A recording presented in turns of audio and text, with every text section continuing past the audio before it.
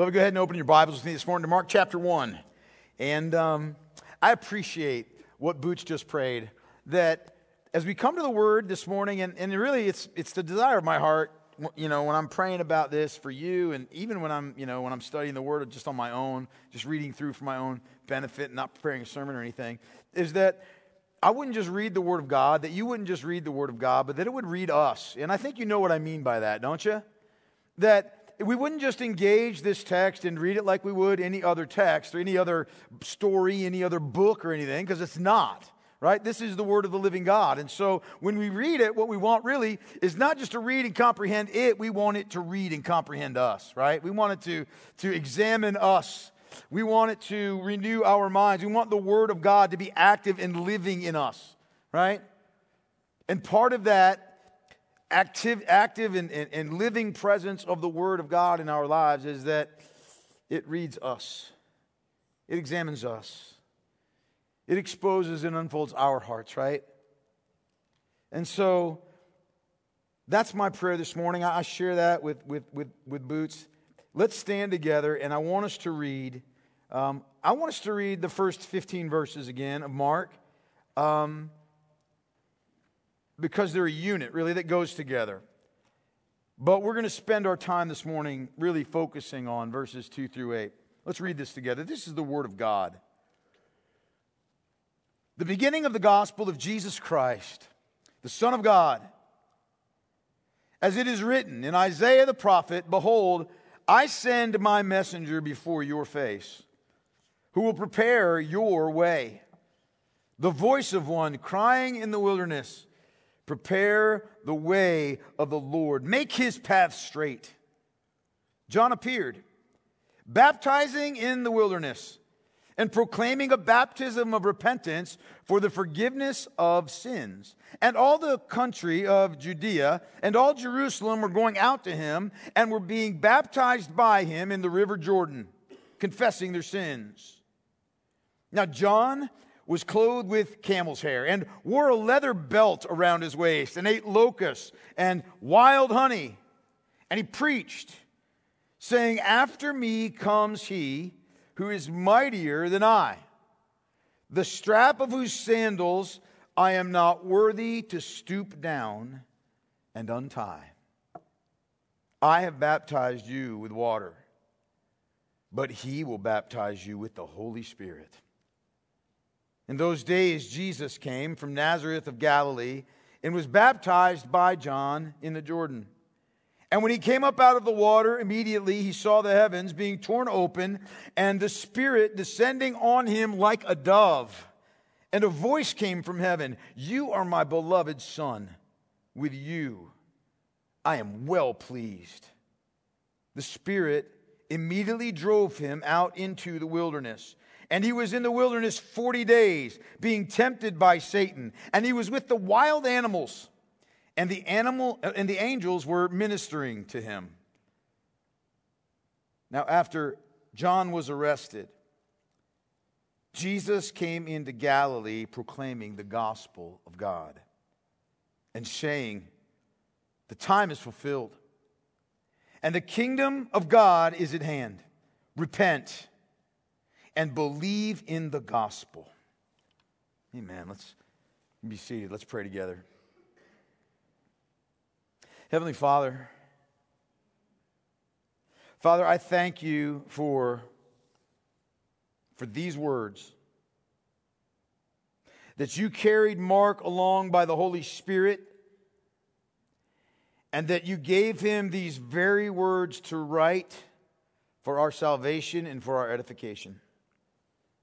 That you gave him these words to testify to the glory of Jesus Christ, who is God the Son. That you gave him these words, that we would read them, that, Lord, we would desire to have our hearts and our minds conformed to them, that through the reading and the preaching of these words, Lord God, you would speak to our souls. You would speak to us, Lord God, what we need to hear for life. And I pray this morning, Lord, that all of us in this room, myself included, we would all have hearts to respond rightly to what we're going to hear today. I pray, Father, that we would come to these words, not as words perhaps that we know supremely well. You know, I know that most of us have read this text many times. But I pray that we would come with an earnest desire for this text to examine us, for these words, Lord God, to do divine work in our souls that we desperately need. Whether we know it or not. You know, whether we know it or not. Lord, we oftentimes think ourselves far better spiritually than we are. But you know what we need, and you provide it in perfect measure. So I pray, Lord God, that we would draw near to you right now. I thank you for being present with us. Thank you for manifesting your presence with us in the singing, in the outpouring of our hearts. And now, Lord God, be our teacher. Train our hearts. Teach us according to your word, and let us have hearts to receive your truth with gladness. Move in our midst right now. Arrest our attention, I pray. In the blessed name of Christ our Lord. Amen. You know, last week, beloved, as we began this introduction to this series in the Gospel of Mark, we really focused on the meaning of Mark's very direct and very simple introductory statement, right? Look at it again, verse 1. The beginning of the gospel of Jesus Christ, the Son of God, right? And we stayed there, you know, last week, and we looked at that word gospel, right? We examined that word gospel, where it comes from, what it meant, you know, in history, and what now it means to us, what truth, what reality we have infused into that word as we have stolen it from, you know, the ancient Greeks and made it our own. And we talked about that this gospel, what it means at its core is this is good news. This is joyful tidings. This is a glad message. And it's all about the Lord Jesus Christ, the Son of God. He's the sum of it all. Yes, there are aspects to the gospel, and there are parts of the gospel that we talk about, but if we really think about it, when we really get down to it, Jesus Christ is himself the sum of the gospel, right? He's the fulfillment of God's promise that he made through the prophets in ages past, the promise that God is coming, the promise that your God reigns, the promise that your God is coming to invade the lives of his chosen people, and he is bringing with him salvation and peace and joy in his hands. It's the fulfillment of the promise that God is coming as a mighty warrior to deliver his own, right? And as a shepherd who will lovingly care for his sheep. The promise that God is bringing blessing for his people, but he is bringing recompense, retribution, right, for his enemies. The greatest good news ever proclaimed among fallen sinners is the good news that God is coming to his people, that he rules and reigns over everything, and praise God that he has come in the person of the Lord Jesus Christ, right? And as we get into sort of the unfolding of Mark's gospel here, the first thing that he wants for us to understand that is of greatest importance here is Christ's identity. Because the identity of Jesus Christ is central to the gospel. It's central to the meaning of what Mark writes for us. Central to the good news. You know, the good news of the gospel is the identity of the Lord Jesus Christ. And it's that he is the Son of God. He is God himself. He is God in the flesh. God come to earth, right? And the reason that's important is this. Mark wants to set his gospel apart immediately from all of the fairy tales and all of the legends and all of the ancient stories of folklore. He wants to set his gospel apart as being divine truth, right? As being divine truth and as being universally significant. In other words, the reason habit, right? We've been in Romans for so long. The reason Mark is visiting and talking about here the identity of Christ as the Son of God, remember, is because this gospel, though it is accessible to everyone, is a gospel that is primarily written for Gentiles. It is primarily written for Roman Christians. It is written in Rome first for Roman Christians or Roman citizens who have not yet come to faith in the Lord Jesus Christ. And so he wants to establish beyond question that Jesus Christ is himself God, right? In fact, let me show you what I mean. Let me show you how he does this, okay? Now, I want you to remember that in the Roman church, right, you had this mixture of Gentiles and Jews, but the Gentiles were pretty well versed in Old Testament scripture. They were pretty well versed in Old Testament, theology, which is why Paul builds so much of Romans off of that, right? So here we are in Mark's gospel. And I want you to see what he does here in verses 2 and 3. Look at them with me again, right? Mark writes these words. He says, "As it is written in Isaiah the prophet, behold, I send my messenger before your face, who will prepare your way. The voice of one crying in the wilderness, prepare the way of the Lord, make his paths straight." Now, if you looked in your center column reference in your Bible, or your reference that's at the bottom, or wherever it is in your Bible, if you looked at the center column reference, you would immediately note here that these words, these verses 2 and 3, are really an amalgamation of two Old Testament texts, right? One of them is from Malachi, and the other one is from Isaiah. But because Isaiah was the greater prophet in the sense that he wrote more than Malachi did, okay? Because he was the greater prophet in terms of writing, Mark identifies this text that he's, put together from Malachi and put together from Isaiah as coming from Isaiah. That was just the normal way that you would do it back in those days. But I want you to notice what's written in Malachi. And I want you to notice what is written in Isaiah, okay? In Malachi, chapter 3 and verse 1, that's the first part of this, Mark quotes from Malachi's writing when he says, "Behold, I send my messenger, and he will prepare the way before me." Now, in Malachi, the person that's talking there is Almighty God, Yahweh, right?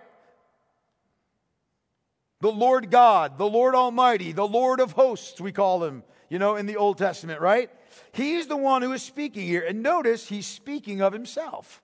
He says, that a messenger is coming to prepare the way before me. I will send a messenger who will prepare the way before me. The one who is speaking here is Yahweh, whom we refer to as God the Father, right? In the New Testament. Then Mark quotes from Isaiah 40 in verse 3. In Isaiah 40 in verse 3, God says, Almighty God, Lord of hosts, right? Yahweh. God says, a voice cries, "In the wilderness prepare the way of the Lord. Make straight in the desert a highway for our God." Now here's what I want you to notice. In both of those Old Testament quotations, right? The focus is on the Lord God Almighty, the Holy One of Israel, right? The focus is on Yahweh coming to his people. On God coming into this sin-stained world and this messenger or herald that will go before him. And here's what Mark does. Mark takes these Old Testament prophecies under the inspiration of the Holy Spirit, right? Because we know Mark's inspired by the Holy Spirit, right? Right? So he takes these Old Testament texts under the inspiration of the Holy Spirit, these Old Testament prophecies that were originally about Yahweh, and he makes them to be specifically about Jesus Christ, the Son of God, the Messiah. Jesus the Messiah, right? Which is what Christ means. And he quotes them as saying, I send my messenger before your face, and he will prepare your way. Do you see that?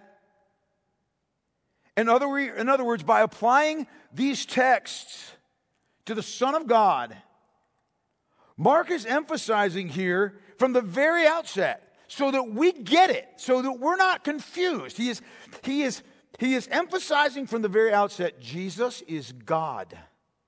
He's God. He's the Lord. He is Yahweh. He is the God of Abraham and Isaac and Jacob. He is the Lord of hosts. The Lord Jesus Christ is not an earthly king like all the other kings in David's line. He is Messiah God. He is divine king. He is King Jesus, the Son of God. Well, you can sit there, we can sit there here, right, on the other side of all of this, recipients of the full counsel of the living God in his canon that is complete. We can sit on the other side and be, well, of course we knew that, right? But I want you to think about how radical it is when Mark is saying this.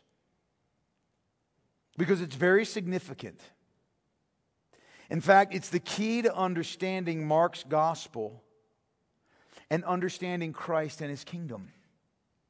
It's the key to understanding it. To understand that he is the Son of God, God incarnate, is the key to understanding all this, right? It's the key to understanding that Christ's kingdom is not of this world. That it's not a temporal kingdom like all the other kingdoms in this world. It's an eternal one. And it's not a physical kingdom, at least not yet. At least not yet, right?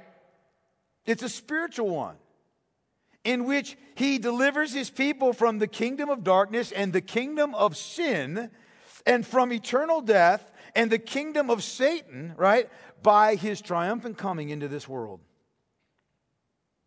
This gospel Mark's gospel marks the decisive moment in salvation history so far. That Jesus is eternal God, that's the key that unlocks the meaning of everything else that he does. Think about it. It explains, for instance, where he gets his power to deliver souls from demonic possession. Doesn't it? Like, where does that come from? Well, that he's God. It explains where, he gets his power to heal the afflicted, right? The paralyzed, the withered, the blind, the deaf. It explains where he gets his power to raise the dead, where he gets his power to cleanse the lepers, where he gets his power to undo, listen now, all the manner of the vicious effects of sin in this world. It's like Christ enters in and the consequences of the curse flee before his powerful presence. It explains why he spoke with such arresting authority and power. It explains why he spoke as one who knows God face to face, because he does. It explains why his death is like no other. It explains why his atoning sacrifice for sinners actually has value and merit that expiates the guilt of our sins. It explains why he has the power to offer the propitiation for our sins that extinguishes the wrath of God for everyone who believes. That life-giving power in his resurrection, right? It explains his life and his death and his words and his works, that they're like none other because he is God the Son, who is like none other. Unless Jesus be God, here's the point, unless Jesus be God, none of this makes sense. And it's all make-believe. In fact, J.C. Ryle says of the divinity of Christ, he says, He says, let believers cling to this doctrine with jealous watchfulness. With jealous watchfulness. With it, he says, they stand upon a rock. Without it, they have nothing solid under their feet. Our hearts are weak. Our sins are many. We need a Redeemer who is able to save to the uttermost and deliver from the wrath to come. And we have such a Redeemer in Jesus Christ. He is the mighty God. Jesus is mighty God. He is the Messiah God. And John's his herald. John is his herald. He's the messenger that goes before him. He is the prophet of his coming. And I love the way, I absolutely love the way that Mark describes John. He does it in a remarkable economy of words. Do you know why? It's so we don't get bogged down with John, but rather we see John as an instrument pointing to Jesus. That's the great significance of John. You with me? Look at it. Look what he says here. Verses 4 through 8. Then we'll break it down. He says, John appeared. John appeared. No background, no. John just appeared. Baptizing in the wilderness and proclaiming a baptism of repentance for the forgiveness of sins. And all the country of Judea and all Jerusalem were going out to him and were being baptized by him in the river Jordan, confessing their sins. Now, John was clothed with camel's hair and wore a leather belt around his waist and ate locusts and wild honey. And he preached, saying, after me comes he who is mightier than I, the strap of whose sandals I am not worthy to stoop down and untie. I have baptized you with water, but he will baptize you with the Holy Spirit. I think it's very interesting here, isn't it? That without any description of John's life to this point, without any sort of setup whatsoever, without any fanfare, Mark just simply says, hey, John appeared. He just showed up. John came on the scene. And for what purpose? He came on the scene to act as the herald of Christ, to act as the messenger to prepare the way for the Lord's coming. John showed up. And he comes on the scene, and I want us to think about what Mark tells us here, what he has to say about John in relationship to the Lord Jesus Christ in three categories, okay? Let me just give them to you first, and then we'll go through them and we'll think about them each individually. First, I want us to think about this.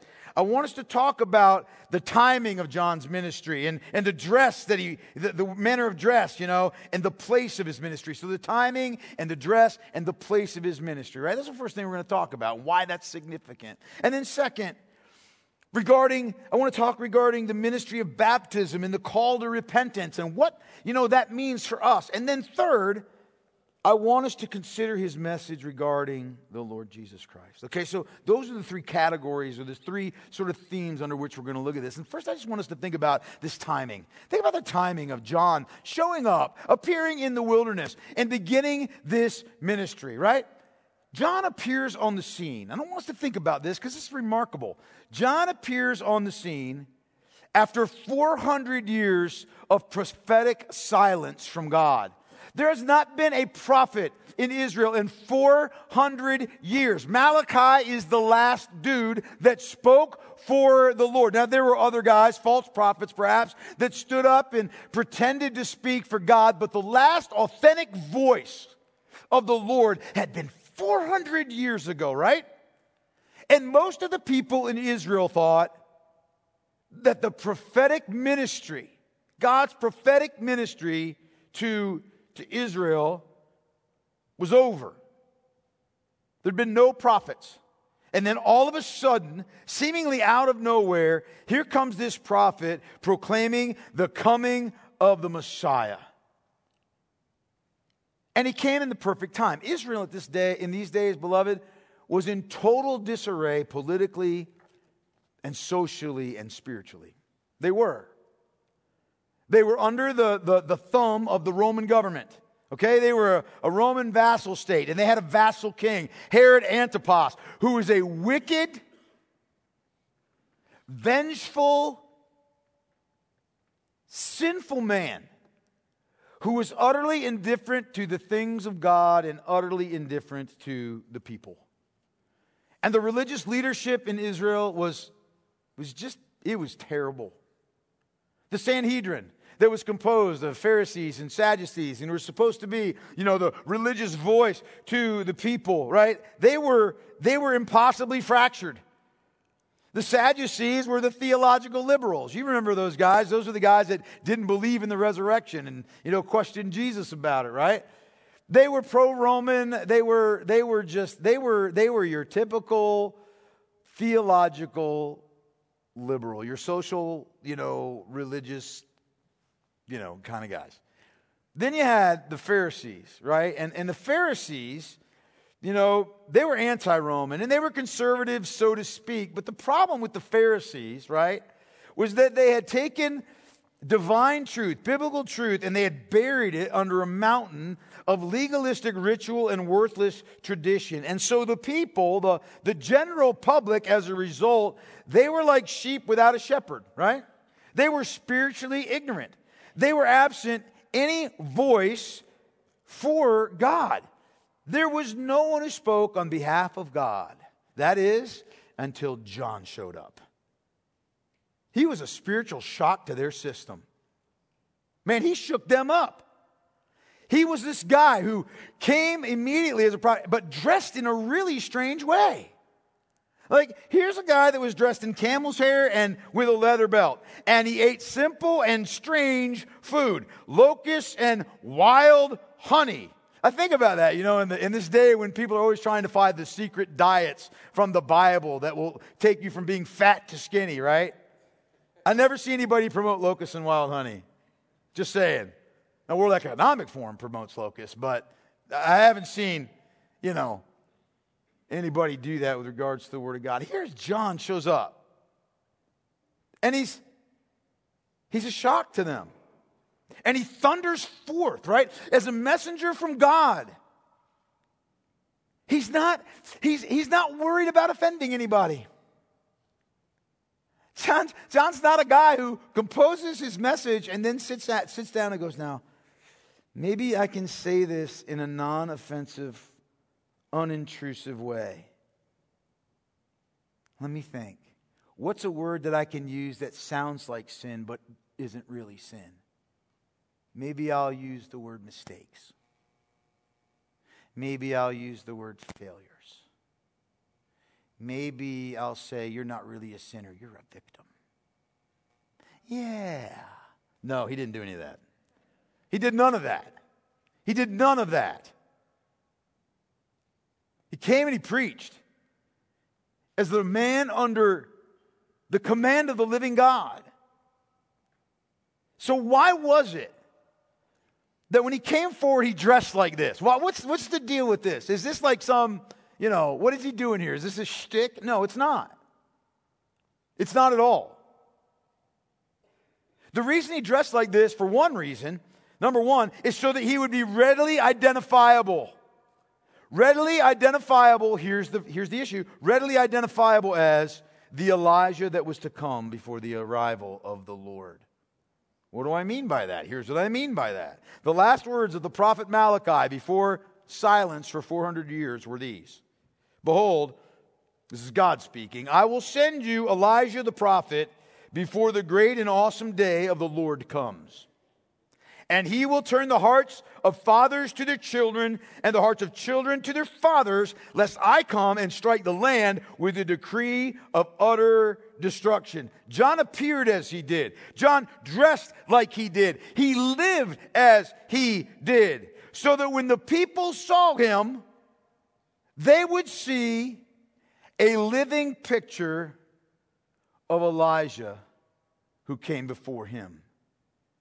Because he was the fulfillment of the Elijah promise. He was the Elijah that God promised through Malachi, not the actual prophet. That's where the Jews got it wrong. They thought like because Elijah had been taken away in a chariot that he was just going to, come back, I guess, on a chariot and be dropped in the middle of everybody and start preaching again. No. Elijah wasn't going to be another one of those clowns that goes to heaven and comes back and writes a book about it. Because that doesn't happen. Unless you're Paul. And then you're not allowed to talk about it. He comes in the power and the spirit of Elijah. And his appearance was just like Elijah. That's how Elijah dressed. But moreover, his appearance, beloved, his austere manner of life, the seriousness and the gravity of John, it stood as a condemnation of the luxuriant living of the elites in the Jewish society and the spiritual listlessness of the people of Israel, the godlessness of their existence. Think about it. Elijah thundered against what? He thundered against the idolatry and spiritual depravity of his age, didn't he? He thundered against the worship of Baal.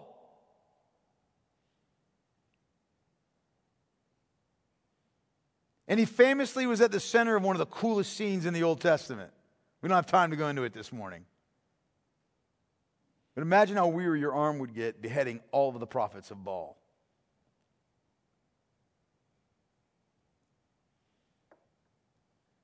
Just as Elijah thundered against idolatry and the spiritual depravity of his own age and called his people back to God, so did John as he fearlessly engaged in his ministry in the wilderness. Though he was austere, John was very satisfied to assume the role that God had assigned to him. He didn't desire fame or fortune. He wasn't like so many people today who just ache to be famous for 5 minutes, which is why they prostitute their lives on TikTok or Instagram or Twitter. He was satisfied to serve the Lord. But why the wilderness? I mean, why wouldn't you do your ministry in Jerusalem? Why wouldn't you go into, right onto the temple steps where you could address everybody, man, and call down, call out all the sin and the wretchedness and everything that was going on inside the temple? Why not take up, a spot on Solomon's portico, and rail against the wickedness? Why the wilderness? Why would God send him into the wilderness? Well, here's why. Beloved, it's because the wilderness held a special significance in Israel's history. I want you to think about this. When God sent Moses to confront Pharaoh and tell him, "Let my people go," what was it that Moses said? We need to go 3 or 4 days into the wilderness. We need to worship our God. We can't stick behind. We can't leave anybody behind. We're going to need all our flocks and stuff because we don't know what all we're going to need. You need to let us go so we can go and worship our God. And it was in the wilderness, wasn't it? Where God really revealed himself to Israel at the foot of Mount Sinai. Remember, God had brought them out of the decadence and the wickedness and the spiritual filth of Egypt, and he'd brought them out of that world that they knew. Egypt, right? In order to consecrate them to himself. He brought them through the Red Sea. He brought them to worship him at Mount Sinai. And there, God revealed himself to them in thunder and fire and in smoke, didn't he? He revealed himself through the words of Moses. He made promises of blessing and cursing that as they either obeyed or rejected his law would be their lot, right? He carried them through the wilderness. He brought them to, the land of promise, didn't he? And then they went into Canaan to take possession of the promised land. And what did they do? They made a total shipwreck of their spiritual lives, didn't they, ultimately? Didn't they? Oh, there was a little period of good, little period of the great monarchies of David and Solomon, but except for that, there wasn't a whole lot to write home about. They wrecked it. By this time, it was clearly evident. But now here was this prophet in the wilderness. And he was preaching this message, this message to come out from the godless world around you and come out to the wilderness once more and hear what I will say to you on behalf of Almighty God. Leave what you know behind and come out to the prophet of God. Come out to the wilderness once more. Get out of that decadence. Get out of that worthlessness. Get out of the spiritual death that you're living in. Come out to the wilderness once more and let's try this again. That's where God met with His people. That's where God cared for His people. It's where the Lord prepared the way for His people. This was a time for a new beginning. And John was in the wilderness announcing a new Exodus. He was announcing a greater Exodus. He was announcing salvation. The pouring out of the Spirit. I'm the Son of God. The Lord Jesus Christ. But he wasn't going to quibble and debate. You want this? You better come out from everything you know. You want this? You've got to leave your old life behind. That was the symbolism of going out into the wilderness. Leave your old comforts behind. Leave everything you trust in behind. Leave your old way of life behind. Leave it all behind. That's the symbolism. And you know what? It was required of the Jews if they were going to find salvation. And it's required of us as well. It's required of us as well. William Lane says, the willingness to return to the wilderness signifies the acknowledgement of Israel's history as one of disobedience and rebellion and a desire to begin once more. Let's go back to the wilderness before we ever came into the land and start all over again. That's the meaning, the significance of the wilderness. John began his ministry in the wilderness near the Jordan River, and you know what? People flocked to him. They flocked to him. In fact, look with me at this description of his ministry here in verses 4 and 5.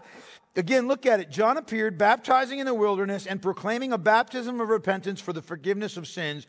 And all the country of Judea and all Jerusalem were going out to him and were being baptized by him in the river Jordan, confessing their sins.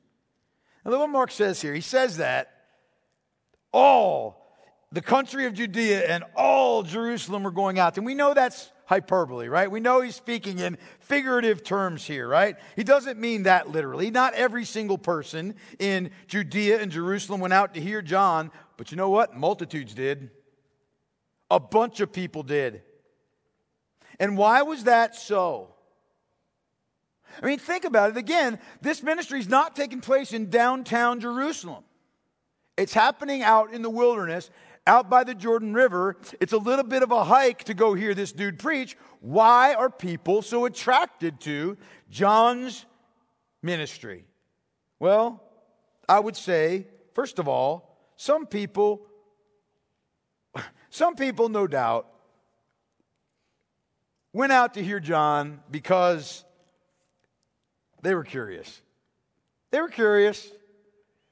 Here's this guy out here doing this thing. He's got this going on in the desert. And I'm sure there were people that were curious to go out and see what was going on. And, you know, that's just reality. People are drawn to something that's new and strange, aren't they? Aren't they?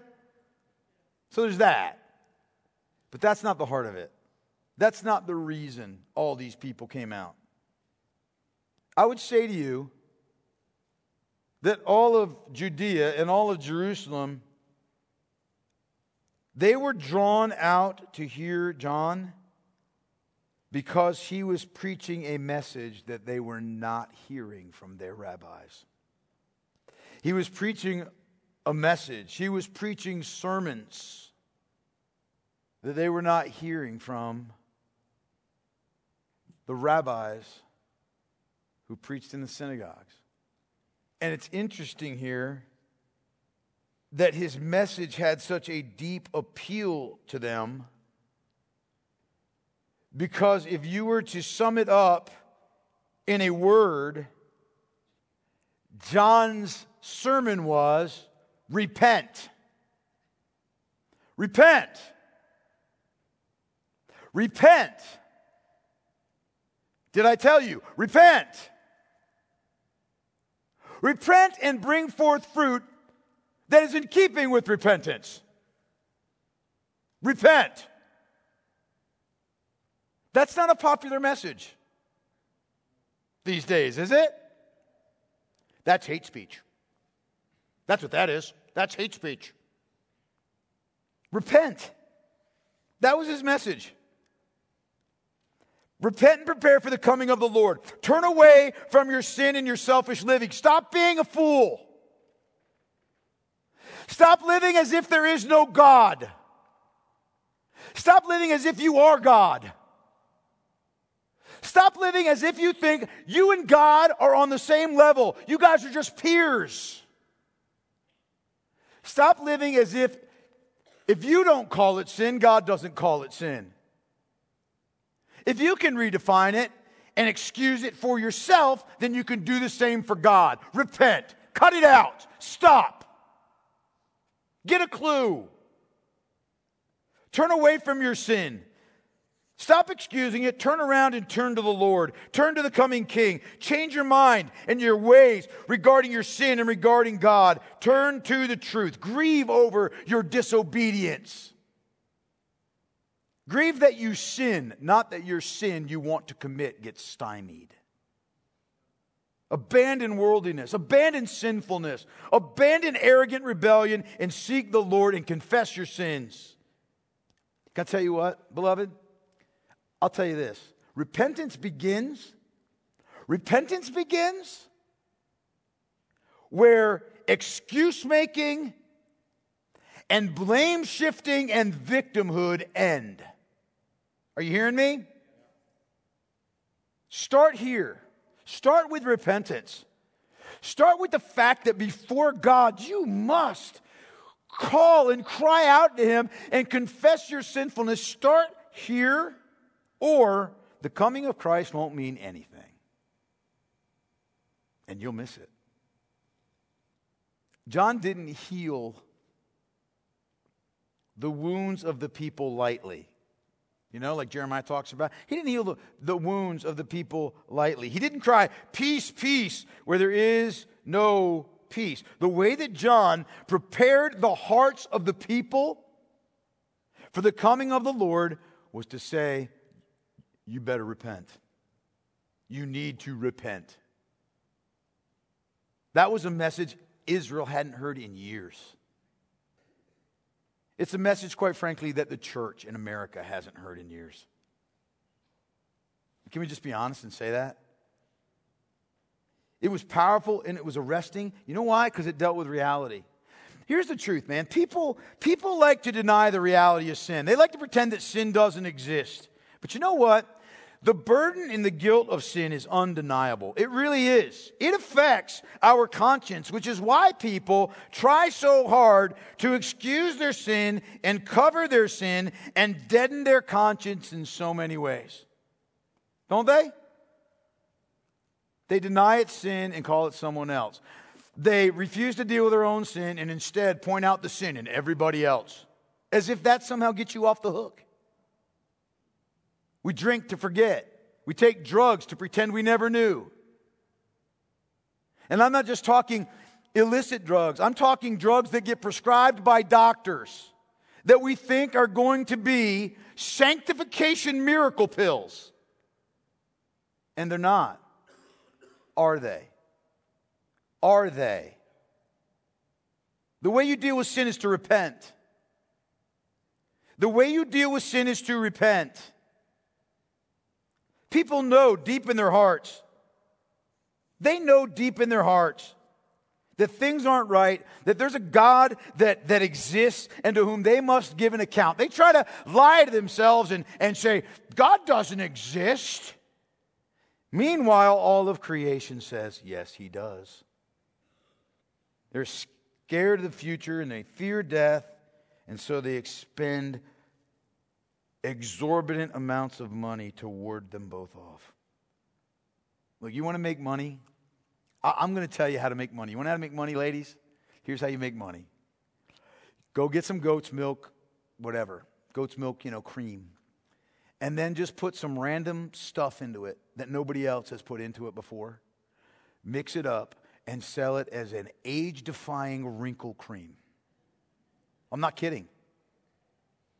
You will have, and then just get 5 people that you know that are your friends to hashtag it on Instagram or Twitter and how awesomely good it is.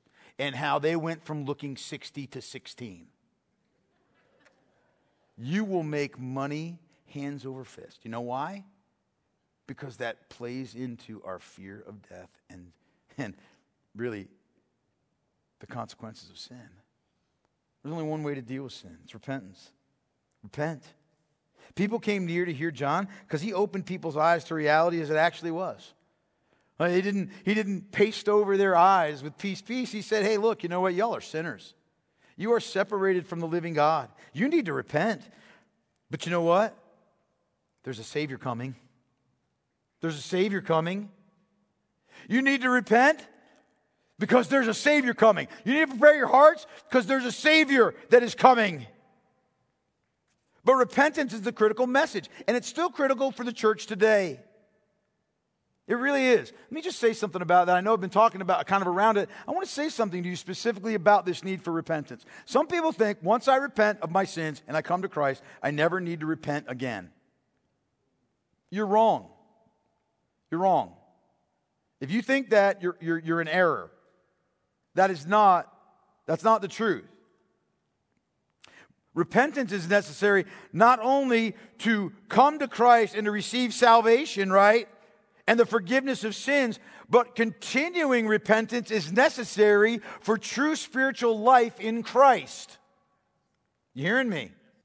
Charles Spurgeon said, if Christ has died for me, ungodly as I am, without strength as I am, then I can no longer live in sin, but must arouse myself to love and serve him who has redeemed me. I cannot trifle with the evil that has killed my best friend. I must be holy for his sake. How can I live in sin when he has died to save me from it? Sincere repentance is continual repentance. Believers repent until their dying day. Amen? If we say that we have no sin, we lie, right? And the truth is not in us. But if we confess our sins, he is faithful and just to forgive us of our sins and to cleanse us from what? All unrighteousness. I am writing this to you, brothers, so that you don't sin. But if you do sin, praise God, you've got an advocate with the Father, the Lord Jesus Christ. Right? Look, as we live, we still sin. And we need to return to God in repentance and faith and seek the grace of his forgiveness in Christ, to know it anew. When we sin, we lose our certainty of forgiveness. We lose, our sense of peace with God, or at least we should. And then when we confess our sins, we're reawakened to all that Christ has done for us in salvation, and God revives our soul. If you can live in continual and constant and sort of repetitive sin, and you feel no rift in your relationship and your fellowship with the Lord, I'm going to tell you right now, it's because you don't have fellowship and a relationship with the Lord. Not a saving one. Not a saving one. Look, if you're married, you know how this works. When you sin against your spouse, what's it like? Things aren't hunky-dory, are they? Are they? Is your marriage over the moment that you sin? Is it? Is it? No, of course it's not. But what must you do in order for you to enjoy the fullness of that marriage? What must you do? Repent and ask for forgiveness. It's the same for us in Christ.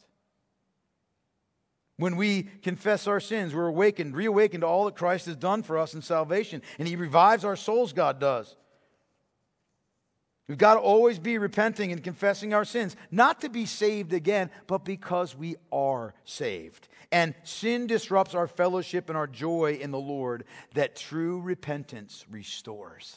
Right? Right? People treat repentance like it's a bad thing. Like, I hear you, but if I repent, like somehow that's some great big stain against your character. No, the stain against your character is your unwillingness to repent because nobody's confused about the reality that you're a sinner. Like nobody's sitting there thinking, man, if he repents, then that's going to reveal that he's a sinner. And I really didn't think he was. Says nobody. Says nobody. Repentance is a gift from God. Are you hearing me? And we ought to treat it like one, rather than acting like it's the worst possible thing that could ever happen to someone. No, it's really not. It's the door to salvation, and it is the continuing access to God of fellowship and joy in the Lord. John's message was repentance. But still, in the history of prophets, as prophets go, like, that call, that's not an unusual message for prophets, is it? Is it? No, those guys usually preached. I mean, sometimes they got to preach good, like enjoyable things to hear. Repentance is good. But they got to hear like enjoyable things like, the new covenant. But most times it was repent. You need to repent, right? That wasn't unusual. What was unusual was John's baptism. That was unusual. That was not normal. That was a new kind of ministry experience, right? Now here's the deal. The Jews were familiar with ceremonial washings. They were familiar with that, right? They did them themselves. They were familiar with the ceremonial washings, for instance, that took place when a Gentile became a Jewish convert, right? They would be washed all over. And the symbolism was that they were being cleansed of their old pagan beliefs and they were embracing Yahweh as their God, right? So when a Gentile would become a Jewish proselyte, they would need to be cleansed from head to toe. And then once that happened, then they had to be circumcised too. And then once that happened, they were eligible, if they wanted to take a Jewess as their wives. So these ceremonial washings they were familiar with if you were a Gentile desiring to become a religious Jew. But nobody Jewish got baptized.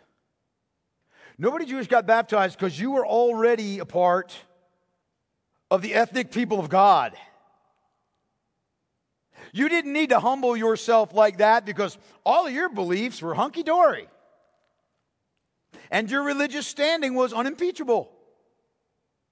And yet here comes John, dressed in camel's hair, leather belt, eating locusts and wild honey, saying, repent and be baptized. Be baptized for the forgiveness of your sins. It was a blow to their religious pride, beloved. That's what this was. It was a declaration. If you were to get baptized, it was you saying, I am no different than an abject pagan before God. That at the point of forgiveness, I am confessing. At the point of forgiveness with God, my ethnicity, my circumcision, the law of God, the temple, the sacrifices, the offerings, my Sabbath observance, all the feast days, none of those things make any difference at all. None of them. To be baptized was to say, I am spiritually destitute before the Lord. There is nothing good in me. To be baptized symbolized their need to be cleansed of their sins, the washing away of their empty religion, and their need for a new life from the Lord. They needed to be baptized, confessing their sins. You know what it was? It was the Jewish equivalent, the John the Baptist ministry equivalent of confessing radical depravity. We're radically depraved. Sin has affected every aspect of us. Mind, heart, soul, will, everything. I got nothing before God. And all that I think is worth anything needs to be washed away. I need to be cleansed of it. It's a symbolic act. Here's the key. This is how we're to understand the baptism repentance for forgiveness of sins, because people can get really twisted up on this. John's baptism, I want you to hear me, did not actually confer the forgiveness of sins. Why do I say that? Because there's only one thing that can cleanse us of our sins. And that one thing is what? The blood of Jesus Christ. So we know that this baptism does not actually confer forgiveness of sins. So what is the meaning of this? And the meaning, beloved, is this, is that this baptism, John's baptism, was done in preparation or in anticipation of the forgiveness of sins that would come through the Lord Jesus Christ. The baptism, his baptism was a baptism of preparation, a baptism of anticipation of what the coming Messiah would do, a baptism that confessed, I need a Savior. And in faith, because that's always part of true repentance, I'm looking to the one that John's talking about. I'm being baptized here because I believe the message that John is preaching of this one that is to come, that's mightier than him, that's going to baptize with the Holy Spirit. I'm trusting in that, and so I'm baptizing myself as an expression of my turning away from my sins. That's what it meant. I'm preparing myself for the one of whom John speaks. All right, well, what did John have to say about Jesus? What was his message about Jesus? Well, take a look at it, verses 7 and 8. Succinct, very pointed. Mark says, and he preached, John did, saying, after me comes he who is mightier than I, the strap of whose sandals I am not worthy to stoop down and untie. I have baptized you with water, but he will baptize you with the Holy Spirit. Now, this summary of John's preaching by Mark, it's a summary. This is not all that John said, obviously, because if you read the other Gospels, the other synoptic Gospels, you can find other stuff that John said. But this is a summary, but it's the heart, it's the kernel of what he preached. Of what he preached about Christ. And I want you to notice he points to two things here. He points to Christ's greatness and to Christ's work, doesn't he? First thing he does is he says, this one that is coming, he is mightier than I am. He is mightier than I am. I want to tell you something about the greatness and the glory of this one to whom you're looking. This one that you're anticipating coming. He is greater, he is mightier than I am. And when he says that, I want you to hear me, he is saying a mouthful. Because the word mightier there, the Greek word speaks of power and capacity, but it does so in a way that describes complete superiority above everybody else. What he's saying in essence is this. John is saying, you know what? It's not just that Christ is greater.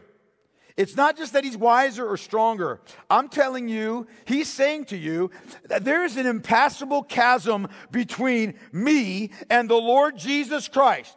He does not fit into any categories of human description. You can try all you want to try to fit him into a human box. He belongs to an entirely different order. That's what I'm saying to you. That's what John was saying here. He is an infinite magnitude. He is infinite magnitudes greater than John and anyone else. When John says he's mightier than me, what he's saying is he is unique in his glory and in his splendor, and nobody compares to him. Nobody. And he emphasizes, he punches that truth home. He punches the point home by saying, the strap of whose sandals I am not worthy to stoop down and untie. I don't think that we have a possible, we don't, without me trying to be vulgar up here, and I'm not going to be vulgar in the house of God, we do not have an adequate comparison in English terms to what John the Baptist says here. His humility is on full display. His awareness of the infinite worth of Christ, without question. And here's why. To stoop down and untie the strap of someone's sandals was the most degrading task that any slave could possibly perform. to stoop down and undo the straps of the sandals and wash the animal and human excrement and feces off the feet was the most humiliating task that any slave could ever perform. In fact, someone's personal servant couldn't be forced to lower himself to perform that duty for his master. What you would do is you would pick your least liked Gentile slave, and you would place him to do that job. And his responsibility to do this was referred to as being the under the stairs servant. Like some kind of creature under the bridge kind of thing. John is saying, I want you to understand how great he is. That he is so great that for me to stoop down and to unstrap his sandals would be a task too honorable, a task too great, a task too high, a task too good for me when it comes to the greatness of Christ. Think about this, despite being Jesus' earthly cousin, despite his lofty status as Christ's forerunner, despite Jesus' confession that John himself was the greatest of men who had been born among women, John had a proper view of himself before the Lord. And he's saying, I am not worthy to be less than a slave to this man. Now, I got to tell you something. When I think about that and I read that, beloved, that is convicting to me. I hope it is to you. I hope it is to you. I am certainly not the greatest of men born among women. But in humility, do I regard Christ and his lordship like I should? His greatness, his glory, his majesty, do I really regard that like I should? Do you? Yes, I know that Christ calls his disciples his friends, right? But, listen, it's not the friendship of peers, is it? Is it? It's not the friendship of equals. It can't be. Christ is highly exalted. He is glorious beyond all measure. He is Lord and King. I think of John. I think of the Apostle John. Boots mentioned. I think of him, that disciple whom Jesus loved, the disciple who rested his head on Christ's bosom, right, at the Last Supper. I think about him. When by the glory of God, he was caught up in the Spirit on the Lord's day while he was on the Isle of Patmos, and he caught an unfiltered glimpse of the glory of the Lord Jesus Christ. Remember that? John saw one like a Son of Man, clothed with a long robe and with a golden sash around his chest. The hairs of his head were white, like white wool, like snow. His eyes were like a flame of fire. His feet were like burnished bronze, refined in a furnace. And his voice was like the roar of many waters. In his right hand he held 7 stars. From his mouth came a sharp 2-edged sword, and his face was like the sun shining in full strength. When I saw him, John says, I fell at his feet as though dead. What was the disciple who Jesus loved? Yeah. And he fell at Christ's feet as though dead. So overwhelmed was he by the view of Christ's glory. Yes, Jesus is the shepherd of our souls. Yes, he is the one who gently leads his sheep. Praise God, that's so. Yes, he is the one who binds up the brokenhearted. Yes, he is the balm of Gilead. True, true, true. But beloved, he is also the king of unrivaled glory, who commands our unwavering allegiance and our whole-souled worship and our obedience and fear and love. Listen to me. We need to keep that tension in mind. You hearing me? Oh, I need to hear better than that. Are you hearing me? We need to keep this tension in mind. It keeps us, first of all, from an unhealthy, craven fear of the Lord, thinking Him far off and unconcerned and unapproachable, a God of just doctrines and decrees and nothing else.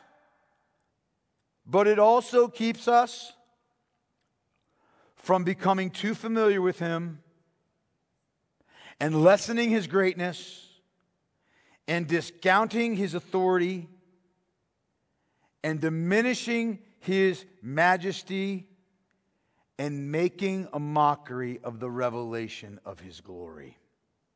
You hearing me?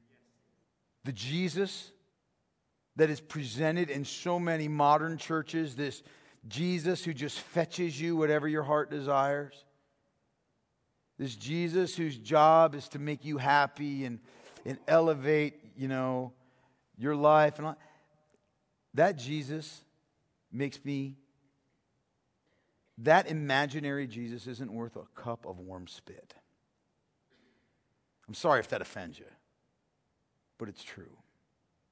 Why would you say that? I don't know, because Jesus said, if you're lukewarm, I'll vomit you out of my mouth. John preached the greatness of Christ. And then last, he preached his unique ministry that far surpassed John's own. Look what he says here. It's so right on. He goes, I baptize you with water. He will baptize you with the Holy Spirit. I baptize you with water. But He will baptize you with the Holy Spirit. He will pour out on you the Spirit of God. Now, here's the deal. Isaiah and Ezekiel and Joel and Zechariah, they had all prophesied the pouring out of the Holy Spirit upon the people of God. And that prophecy, John says, comes to fruition in Jesus Christ alone. Now look, there's no way that John could have anticipated the full glory of such a gift, the marvelous ramifications of John baptizing baptizing his people whom He came to save with the Holy Spirit. But it is miraculous beyond measure. It's remarkable. In fact, that's why, Paul rejoiced in his letter to Titus when he says that God has saved us not because of works done by us in righteousness. This is Titus 3, verses 5 and 6. He saved us not because of works done by us in righteousness, but according to His own mercy, by the washing of regeneration and the renewal of the Holy Spirit, whom He poured out on us richly through Jesus Christ, our Savior. He gave us the Holy Spirit. What does that mean? What's the glory in that? Here's the glory in that. Christ pours out the Holy Spirit that He might witness to Christ's glory. He pours out the Holy Spirit so that He regenerates dead hearts and souls. He pours out the Holy Spirit who alone grants the faith by which we believe in Christ unto eternal life. He's the one who is our sanctifier, who makes us holy. He seals us unto God. He pours out the Holy Spirit who purifies us and grows us in righteousness. This Holy Spirit who gives light to our darkened minds so that we can understand the Word of God and so that we can be renewed. He gives the Holy Spirit who intercedes for us in our prayers when we don't know what to pray. The Holy Spirit who leads us through trials, who causes us to persevere in the faith, and who safely brings us home. He gives us the Holy Spirit who pours out in abundance abroad in our hearts the love of God. John couldn't give the Holy Spirit to anyone. The apostles couldn't. Neither angels. Only Jesus Christ. Only the Son of God. And how we need to learn that. When we see John say, He will give you the Holy Spirit, He will baptize you in the Holy Spirit, what he's saying is, you have no need to go anywhere except Jesus Christ to find your greatest needs fulfilled. So stop. Stop. We need to learn that. Charles Spurgeon said, I have a great need for Christ. Then he said, I have a great Christ for my need. All that we desperately need in some way is found in Him. He stands alone. That's the point. Jesus stands alone. That's what John is getting, or what Mark is trying to press into our hearts from the ministry of John. He stands alone. He stands alone in history. And so here's the great question. The real question, the one that matters more than any other question. Where do you stand in relation to Him? He stands alone. Where do you stand in relation to Him? That's the most essential question. Where do you stand with Him? Not only in terms of salvation, but in terms of fellowship, not merely in terms of profession or presumption, but in reality. Where do you stand with Jesus? Where do you stand with Him? It's a question for all of us. Because here's the deal, man.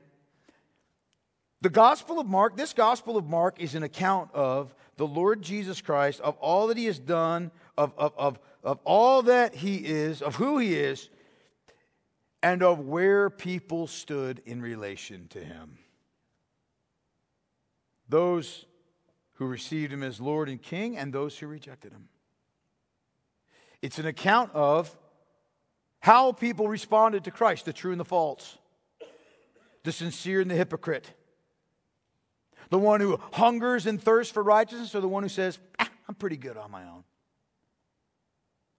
This gospel is a record of those who felt the weight of their sin and so repented and believed in Christ, and those who didn't, and therefore did not come to Him because they did not believe that God's forgiveness was of any great significance. It's the story of 11 true and one devil disciple.